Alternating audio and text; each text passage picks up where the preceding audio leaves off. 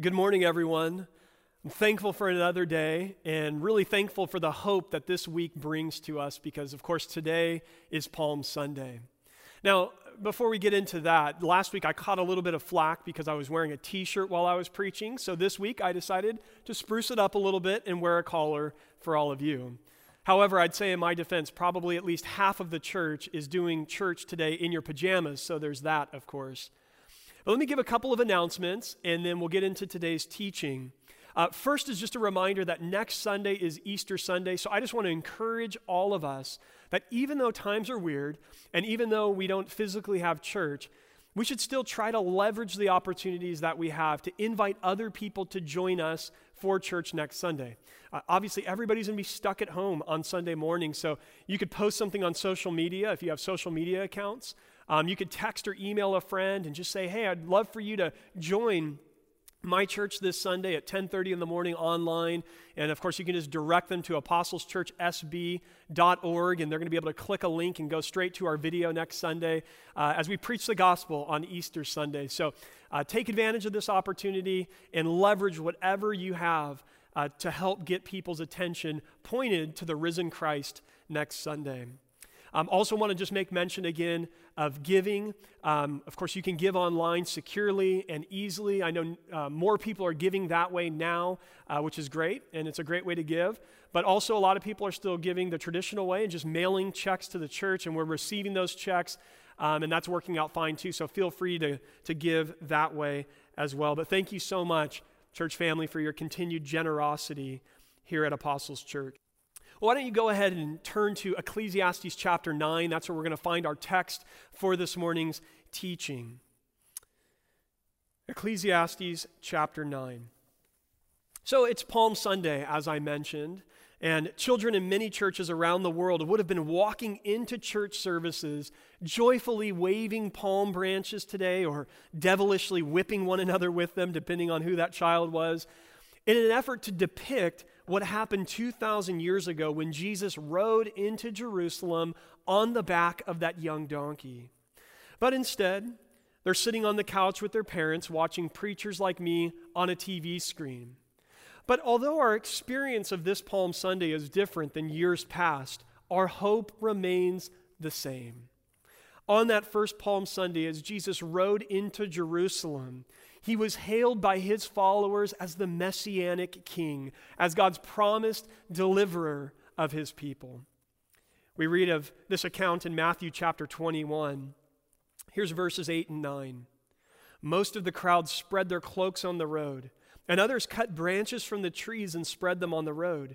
And the crowds that went before him and that followed him were shouting, Hosanna to the Son of David. Blessed is he who comes in the name of the Lord. Hosanna in the highest. Today we join those original disciples in shouting and crying out, Hosanna to the Lord Jesus. Now, the word originally meant something like save please or please save. It was a cry for help, a cry for deliverance. But by the time Jesus was entering into Jerusalem, the meaning had shifted a little bit. It had come to mean something like salvation has come. It was a term of praise and celebration because their king had come, and that meant that their deliverance was all but guaranteed. In the same way, for you and I, our king has come, and our salvation is guaranteed. But the question becomes, what exactly have we been saved from? The Jews at the time of Christ, of course, thought of political or national deliverance.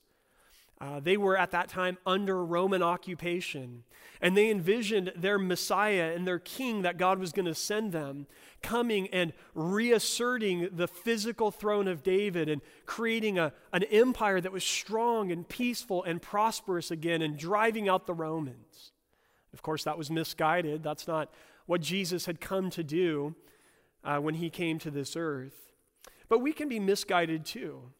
Lots of people turn to Jesus or look to Jesus to maybe deliver their marriage. They need their marriage to be saved. Or maybe it's Jesus, save my business. Or Jesus, save me physically from this illness that I have. Of course, there's nothing wrong with crying out to Jesus to deliver you from things like that. And in fact, it's right for us to ask God to help us in times like that. But most fundamentally, the Bible tells us that what we need saving from is a certain death. In 1 Corinthians chapter 15, the Apostle Paul here is unpacking the gospel, the good news of Jesus Christ, and he goes on for like 50-something verses, and then here's his conclusion in verses 54 through 57. He says, "Death is swallowed up in victory. O death, where is your victory? O death, where is your sting? The sting of death is sin, and the power of sin is the law. But thanks be to God who gives us the victory through our Lord Jesus Christ." Friend, the great enemy of your life is not your boss. It's not calories. It's not quarantine. The great enemy of your life is sin, because sin leads to death. And this is what Jesus rode into Jerusalem some 2,000 years ago to do battle with: sin and death. And in so doing, he ushered in a kingdom of life. And thank God he did, because you and I live in a world of death. And in fact, this is the very thing that Solomon deals with here in Ecclesiastes chapter 9, this theme of death. I want to read the passage for us, and then we'll pray together and we'll get into our message. I titled today's sermon, "Live Like You Were Dying." And I want to go ahead and read our passage, verses 1 through 12, and then we'll break it down together. So follow along with me, Ecclesiastes chapter 9. "But all this I laid to heart, examining it all, how the righteous and the wise and their deeds are in the hand of God. Whether it is love or hate, man does not know. Both are before him. It is the same fate for all, since the same event happens to the righteous and the wicked, to the good and the evil, to the clean and the unclean, to him who sacrifices and him who does not sacrifice. As the good one is, so is the sinner, and he who swears is as he who shuns an oath. This is an evil in all that is done under the sun, that the same event happens to all. Also the hearts of the children of man are full of evil, and madness is in their hearts while they live, and after that they go to the dead. But he who is joined with all the living has hope, for a living dog is better than a dead lion. For the living know that they will die, but the dead know nothing, and they have no more reward, for the memory of them is forgotten. Their love and their hate and their envy have all perished, and forever they have no more share in all that is done under the sun." We'll just continue with verse 7. "Go, eat your bread with joy and drink your wine with a merry heart, for God has already approved what you do. Let your garments be always white. Let not oil be lacking on your head. Enjoy life with the wife whom you love, all the days of your vain life that he has given you under the sun, because that is your portion in life and in your toil at which you toil under the sun. Whatever your hand finds to do, do it with your might, for there is no work or thought or knowledge or wisdom in Sheol to which you are going. Again, I saw that under the sun the race is not to the swift, nor the battle to the strong, nor bread to the wise, nor riches to the intelligent, nor favor to those with knowledge, but time and chance happen to them all. For man does not know his time, like fish that are taken in an evil net, and like birds that are caught in a snare. So the children of man are snared at an evil time when it suddenly falls upon them." Let's pray together. Father, we pray this morning on this Palm Sunday that you would minister to our hearts. Lord, as we consider this subject, this theme of death and its reality for every single one of us, Lord, we pray that as we consider these things, that it would make our hearts wise, that it would help us to live lives with wisdom. And Lord, as we think about death, Lord, it's going to help us to think about eternal life. It's going to help us to glory in and revel in your grace and in the wonder of the kingdom that Christ has ushered in. It's an unshakable kingdom.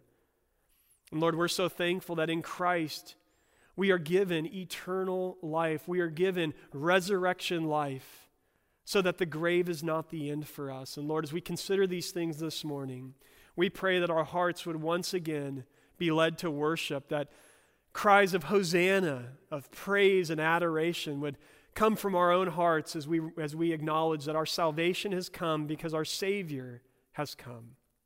So Lord, speak to us and minister to us, we ask. In Jesus' name, amen. Amen. Well, there's really two halves to today's teaching. Solomon begins with the idea of embracing death in verses 1 through 6, and then also in verses 11 and 12. So we're going to begin with that idea. Solomon here is going to help us to understand the certainty of death, and in so doing, he's going to help us to embrace death, to reckon with it, and come to grips with it. Benjamin Franklin said, "In this world, nothing can be said to be certain except death and taxes." Well, Solomon drops the taxes part. Remember, Solomon just came out of a section reminding us that we cannot know or understand everything that is happening in this world. God is up to things that we don't quite understand, and so we can't always make sense out of everything that is happening in the world or even in our own lives. But now Solomon comes to this point in chapter 9, and he says, but do you want to know what you can be certain about? Do you want to know what you can know for sure? You're going to die. We're all going to die. There are no exceptions. In fact, in verse 2, he's going to explain that there are no exceptions. It really doesn't matter who you are. It doesn't matter if you're wise or foolish. It doesn't matter if you're a religious person or an irreligious person. Listen, friend, it doesn't matter if you're rich or poor. It doesn't matter what ethnicity you are. It doesn't matter how educated you are. It doesn't matter if you're young right now or you're old. We are all going to die. We've got to get our minds around that. We've got to deal with that. Now, biblically speaking, death is not just a natural phenomenon. Notice in verse 3, he calls death an evil. In other words, death is a part of what's wrong in the world right now. This point that death is an evil takes us once again back to the fall in Genesis chapter 3. And remember, in the creation account, God creates everything good. There is nothing evil in God's creation. And he creates this garden called Eden, which means delight. So this is a place of happiness, a place of prosperity, a place of peace. And in the middle of the garden, he puts Adam and Eve. And also in the middle of the garden are two trees. One is the tree of life, and the other one is the tree of the knowledge of good and evil. And in Genesis chapter 2, verse 17, God warns Adam and Eve not to eat of the tree of the knowledge of good and evil, because if they do, here's what's going to happen. They're going to die. So death is the thing that is at stake if they disobey God. Now, Romans 6:23 tells us that the wages of sin is death, but the free gift of God is eternal life in Christ Jesus our Lord. Stop and think about that. Wages are what you earn for your work. When I was in high school, I got my first job in sales working for a major multinational corporation. I worked drive-thru at McDonald's. And I earned minimum wage. I think it was like $6.25 back then. But that was what I earned. That was my wage for the work that I did. So when Paul here says that the wages of sin is death, what he's saying is that the thing that you earn through your sin is death. That's what we get because of our sin. Well, why is it death? Why would we die when we sin? Well, because God is perfectly righteous, meaning that God has no moral blemishes. God is pure and he's perfect and he's only righteous, and yet you and I are sinful. It means that you and I are separated from him. The scriptures speak of being alienated because of our sin. We're alienated from God. And what that means is that you and I are cut off from the true source of life, God himself. This leaves us in a state of death. And of course, this is not good. Or to put it the way that Solomon does, it's an evil, it's a terrible travesty, but it's the situation that we find ourselves in. Death is a symptom of our broken world. That humans universally die points to the fact that humans are universally sinful and that humans are in universal need of a Savior. You and I need rescue. Otherwise, we are destined for death, both physically and spiritually. And so, going back to Romans 6:23, we read of this free gift of God that he gives to us in Christ Jesus. God's looking at the world that he created. He's looking at the pinnacle of his creation, human beings who he loves with all of his heart. And he says, look, if I gave you what you've earned, it would be death. So I can't do that. What I'm going to do, because I love you, is I'm going to offer you a free gift. The Bible calls this grace. It's getting what you don't deserve. I'm going to offer you a free gift. And then what is the gift? It's the gift of life, eternal life that becomes ours in and through Jesus Christ.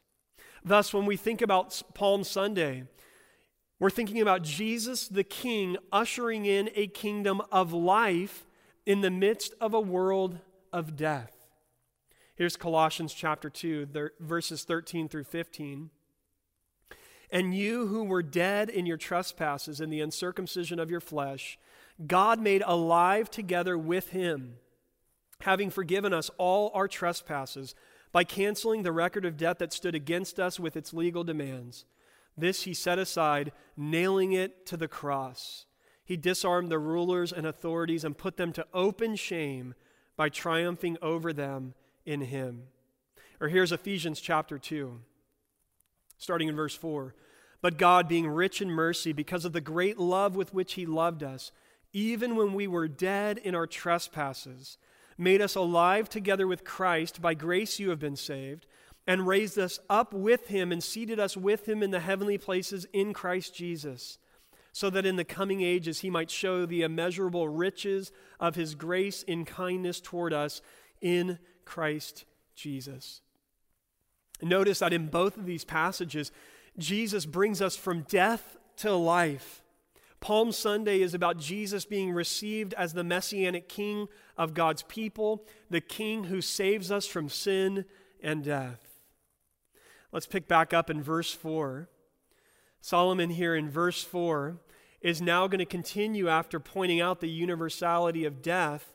He's going to say that, look, I prefer life over death. He says, a living dog is better than a dead lion. But then here comes the twist. He says it's better to be alive. Well, why? Why is it better to be alive? His answer is a little shocking. He says, well, because you know you will die. He calls this awareness hope. It's hope that living people have, that they know they will die. And the knowledge that we're going to die is hopeful, or gives us hope in at least two senses. First, it's because the living can reckon with the reality of death and prepare themselves for it. Remember in chapter 7, verse 2, Solomon talked about how it's better to go to a funeral. He said it's better to go to the house of mourning than to go to the house of feasting, for this is the end of all mankind, and the living will lay it to heart. In other words, when you go and you have to contemplate your own mortality, when you have to think about and be confronted with death, you take it to heart. And you begin to prepare yourself for death. You start thinking about death. You start thinking about eternity and the afterlife. But secondly, an awareness of our own death, acknowledging our own death, being confronted with it, helps us to begin to live more wisely or to live better in the present. In verse 6, he reminds us that the dead have no more share in all that is done under the sun, whereas the living still have a chance to live life well. In verses 11 and 12, he reminds us that everything in our lives is uncertain. He says the race is not always to the swift, nor the battle to the strong, nor bread to the wise, nor riches to the intelligent, nor favor to those with knowledge, but time and chance happen to them all. So anything else in life is uncertain. I mean, who could have predicted even a month ago that we would be in this place right now? that we would be quarantined to our homes, that the world would essentially come to a grinding halt. None of us would have seen this a month or 2 months ago. Everything is unpredictable, but there's one thing that is certain, and it is, again, that we will die. The only uncertainty related to your death is when it's going to happen. Solomon points out that it could suddenly fall upon you in verse 12. Therefore, Solomon's teaching here is going to go on to say, then we ought to live like we are dying.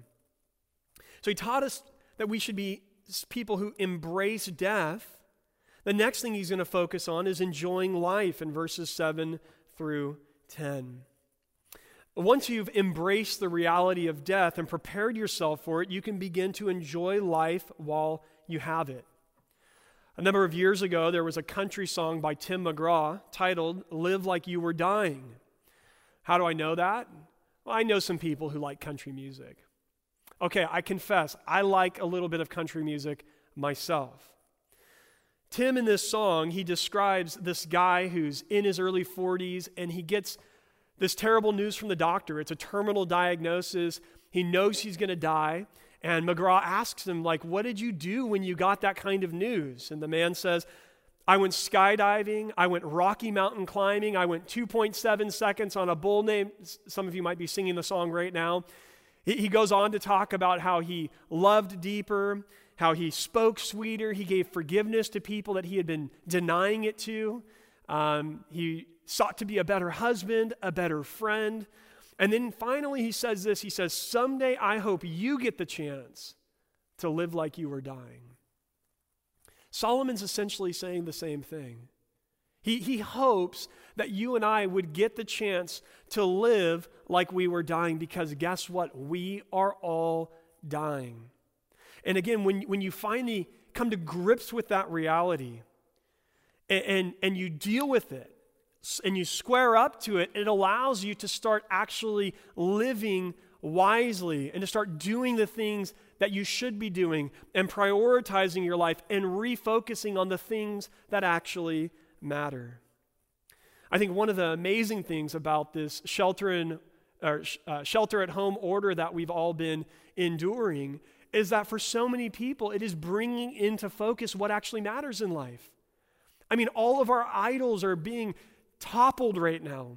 We're realizing that the stock market isn't where we can put our hope. The economy is not where we can put our hope. Our careers, our success, our status, none of that stuff really matters right now. Even our own health, our own government, which seems so powerful and so capable, has in many ways been left struggling to find solutions. And it's caused many people to say, you know what really matters? Just what's going on in the four walls of my own home. It's my relationships with my family. It's the simple things in life. It's my faith in God. Solomon here is hoping that we'd get to that place.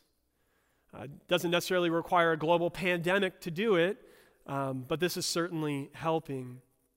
Solomon's hoping that we would learn to redeem the little time that we have here and now and enjoy life as much as possible. Now, you might be getting a little bit tired of hearing this encouragement. This is the 5th time in the book, perhaps even the 6th time that Solomon is saying, enjoy, enjoy, enjoy these simple things in life. It might be sounding a little bit like a broken record, but you got to understand that for Solomon, this is a major key to getting the most out of life under the sun, life east of Eden. Yes, it's true that life is full of disappointments and it's full of heartbreaks, which remind us that this is not the way the world is supposed to be. But it's equally true that life is also sprinkled with joys and delights, which show us that this isn't the way things were meant to be either. Again, God created the world good. And the joy that we have, the happiness that we find in certain things in this life, remind us that the way things are, the brokenness of the world is not the way that it's meant to be. And not only that, but every time you and I enjoy these simpler things in life, these little gifts that God has given to us, it's like we're having an appetizer that is sort of giving us that first taste of the feast that you and I are going to enjoy in eternity with Jesus at the marriage supper of the Lamb. Well, what specifically are we called to do here in this section of enjoying life? Notice that he says, go. This is very urgent at this point. This is him telling us, like, you got to do this. Go do this. Well, what do we go do? He says, have a feast with good food and great wine. Enjoy an awesome meal. Good food, great wine. I'm sorry to all the diehard Baptists that we've got here, but the Hebrew word there is not translated grape juice. Enjoy good food and great wine. Have a feast is what he's saying. And then notice he says, God has already approved what you do. In other words, these things are good gifts that God has given to us, and he smiles upon your glad reception of them.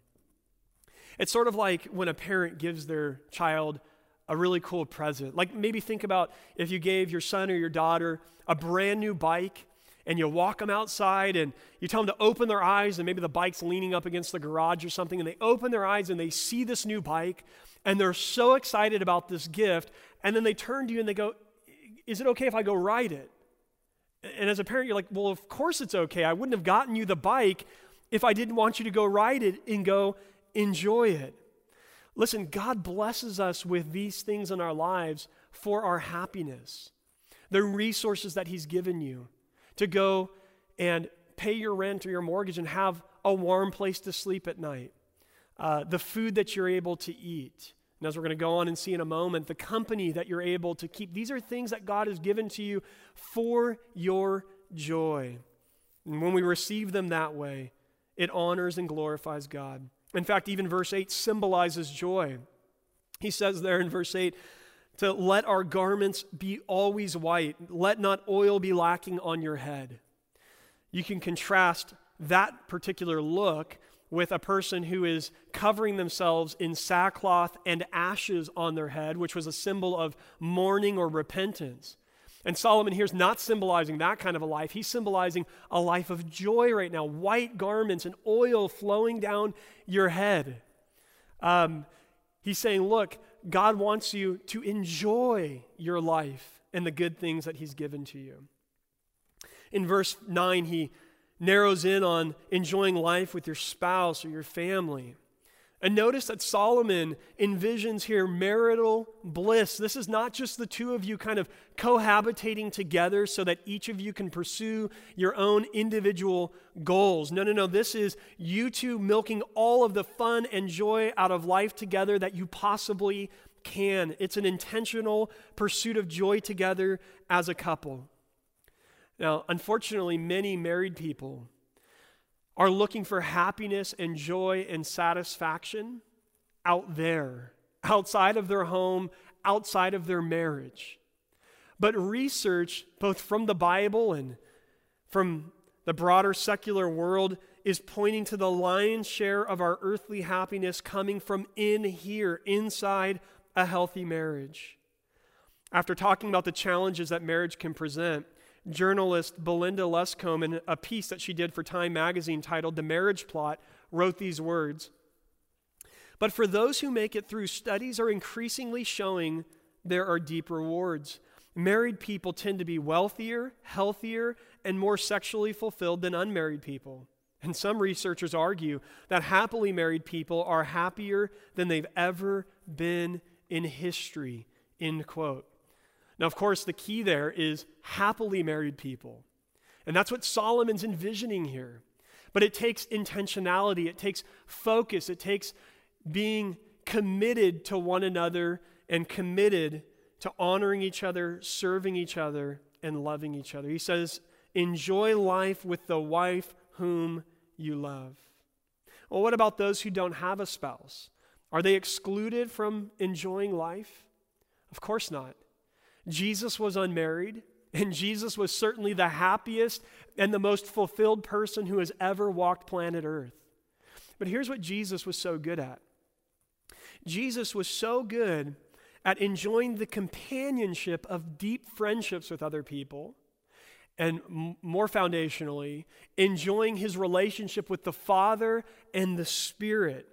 And he cultivated those relationships and invested himself in those relationships. And what's so cool is that both of those areas are areas that the unmarried have even greater potential than married people do to lean into and to cultivate. This is what Paul's getting at in 1 Corinthians chapter 7 when he talks about the advantages of actually being unmarried, that single people have an undivided devotion to the Lord. And so for single people who aren't married, maybe don't have kids yet, you can still be leveraging the principles here by investing deeply in quality friendships and, of course, cultivating a depth of relationship with the Lord. I personally love the timing of this because notice how simple these instructions for a joyful life are. And notice that they're available to you inside your house, meaning these are quarantine proof. Eat a good meal, have a feast. Enjoy your family or your friends, those that are closest to you. It's amazing. Now, the last one will take a little bit more creativity in quarantine, but we can make it happen too. Look at verse 10 again. Whatever your hand finds to do, do it with your might. Solomon here is challenging us to work and play hard.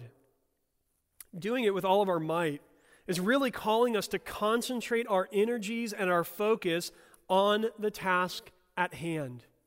Again, concentrating your energies and your focus on the task at hand.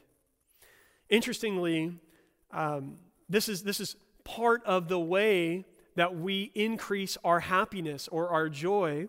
According to research done by a couple of Harvard psychologists, Matthew Killingsworth and Daniel Gilbert, adults spend only about 50% of their time in the present moment.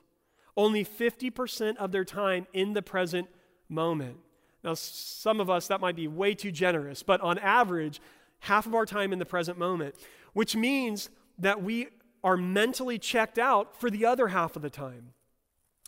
Well, what they did in their research is they measured levels of happiness with people's minds wandering, and what they discovered was this, and I quote, they said, when we are in the present moment, we are also at our happiest no matter what we are doing. And they noticed that even the mundane things of life, like washing dishes or doing chores, when people were focused in and their minds were not wandering as they did things like that, their happiness levels were increasing. And so Solomon here is calling us, no matter what our hand finds to do, no matter what we have in front of us to give ourselves to do during the day, he's saying, do it with all of your might. Focus in, concentrate on those things, devote yourselves to them, and work hard at them. Now, all of us have different callings in our lives. All of us have different career paths. Some of us are called to be parents or grandparents. Some of us are called to be spouses or sons or daughters or brothers or sisters or friends or members of the same church or co-workers. We all have different callings in our lives that God has given to us. And also, all of us have different activities and hobbies. Well, our life is most rewarding when we give ourselves to those callings with all of our might. Now, again, in quarantine, some of us are struggling to find things to give ourselves to. Some of you are like, I'm giving myself to binge watching Netflix TV shows. We've got to be careful with that. I wouldn't say there's not a place for that, but of course I would say that binge watching Tiger King probably adds little value to your existence. But we've got to be creative. There are still things that we can be giving ourselves to right now while we're in quarantine. Again, of course, our families and enjoying our families. Maybe making phone calls, maybe spending more time in prayer, maybe reading through the Bible or reading other great books. There's so many things that we can be giving ourselves to right now and glorifying God through. Solomon reminds us, and this is so key, that we all have limited time to do the things that we are called to do in our lives. Obviously, as you talk to older people, they talk about how life, it's gone by in a flash. You think you've got all this time ahead of you, but it just goes so fast. And Solomon says, look, there is no work or thought or knowledge or wisdom in Sheol to which you are going. So he's saying, look, this is your window. This is your window of opportunity. You've got to act now. Again, that's the urgency. Go and do these things, he's saying. So in the here and now, we enjoy life and we receive any blessings that we have as good gifts from God. And we redeem the time doing whatever our life's work is with all of our might. In closing, I want to draw our attention to the word Sheol. As we've seen, Solomon does not have a fully developed theology of the afterlife in this book. He does tell us that God has placed eternity in our hearts. That's chapter 3, verse 11. He also tells us that our souls go back to God or return to God. That's chapter 12, verse 7. And he tells us that all of our works are going to be judged by God. That's chapter 12, verse 14. But beyond that, he's totally silent about the afterlife. Sheol in the Old Testament, as we see here in Ecclesiastes, is simply the place of the dead. It does not make distinctions between the righteous or the wicked. It's not equivalent to our concepts of heaven and hell. It's more sort of how we talk about the grave today. You might say, all people go to the grave. That's how Sheol is thought of. It's just simply the place of the dead. Although the Old Testament hints at it, it's not until you get into the New Testament that we have a solid concept of the resurrection. And here's what we know from the New Testament. Because Jesus journeyed through judgment, death, and resurrection for us, those of us who have put our faith in him will share in his resurrection life. And so embracing death helps us to make the most out of life before the grave, which we were just talking about, but embracing death also helps us to make the most out of life beyond the grave. By squaring with the reality of death, we look beyond the grave to the hope of life eternal in the kingdom of Jesus. And when we have that hope secure, we can be content with whatever comes our way in the here and now. It's been well said that for the non-Christian, this life is as good as it gets. But for the Christian, this life is as bad as it gets. What a great thought for those of us who have put our faith in Jesus Christ. So I would ask, what about you? Where are you at in all of this? Are you a non-Christian? If you are, you better milk this life for all you can get out of it. Or better yet, the best thing you could possibly do if you're not a Christian is stop looking to the things of this world to deliver for you in this life. Quit placing all of your hope and all of your expectations in this life. This is a world that is passing away, and it's a world that is marked by the reality of death. Rather, put your hopes, put your trust, put your expectations, put your future joy in the hands of the risen Christ, who has ushered in a brand new kingdom, and it's a kingdom of life everlasting. For those of us who do that, we will never, ever be disappointed. Let's pray together. Father, thank you so much for the word that you have given to us. God, we thank you so much that your word makes wise the simple, that your word guides us on the path of life and life everlasting. And God, we're so thankful that your word forces us to face all of the realities of life. So many people want to live in denial of death and their own death, and yet your word confronts us with its reality, and it's not to scare us, it's to prepare us, and we're so thankful for that. And Lord, I pray that today as we've sat and considered this subject, the fact that all of us are going to die, Lord, I pray that it would cause all of us to prepare for our own death, to put our faith and trust in Jesus, the one who went to the grave for us, who died for our sins so that our sin can be removed, and then rose again for our justification, so that in him we can share in his resurrection life. In him we can live life eternal. Lord, we're so thankful for that. Lord, we also pray that as we've thought about the fact that we are going to die and we don't know when that day is going to come, I pray, Lord, that it would cause each of us to live in our lives with more wisdom, to live redeeming the time because the time is short, to focus in on and concentrate our energies on the things that really matter. A great meal with the people that we love, investing in our families, investing in our friendships, investing in our church family, cultivating our relationships with you, Lord, and devoting ourselves with all of our energy to our life's work. Could be raising young children. It could be serving our local church.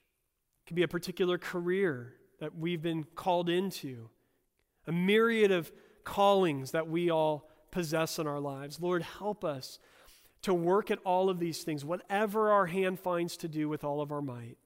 And as we do these things, Lord, we pray that in the midst of a broken world that is filled with a lot of disappointments, that we would be a people who are marked by incredible joy and incredible gratitude for your goodness toward us. So Lord, bless us this week as we journey through Holy Week and we reflect on your journey toward the cross and toward the empty tomb. And we ask this now in Jesus' name. Amen. Well, God bless you, church. Happy Lord's Day.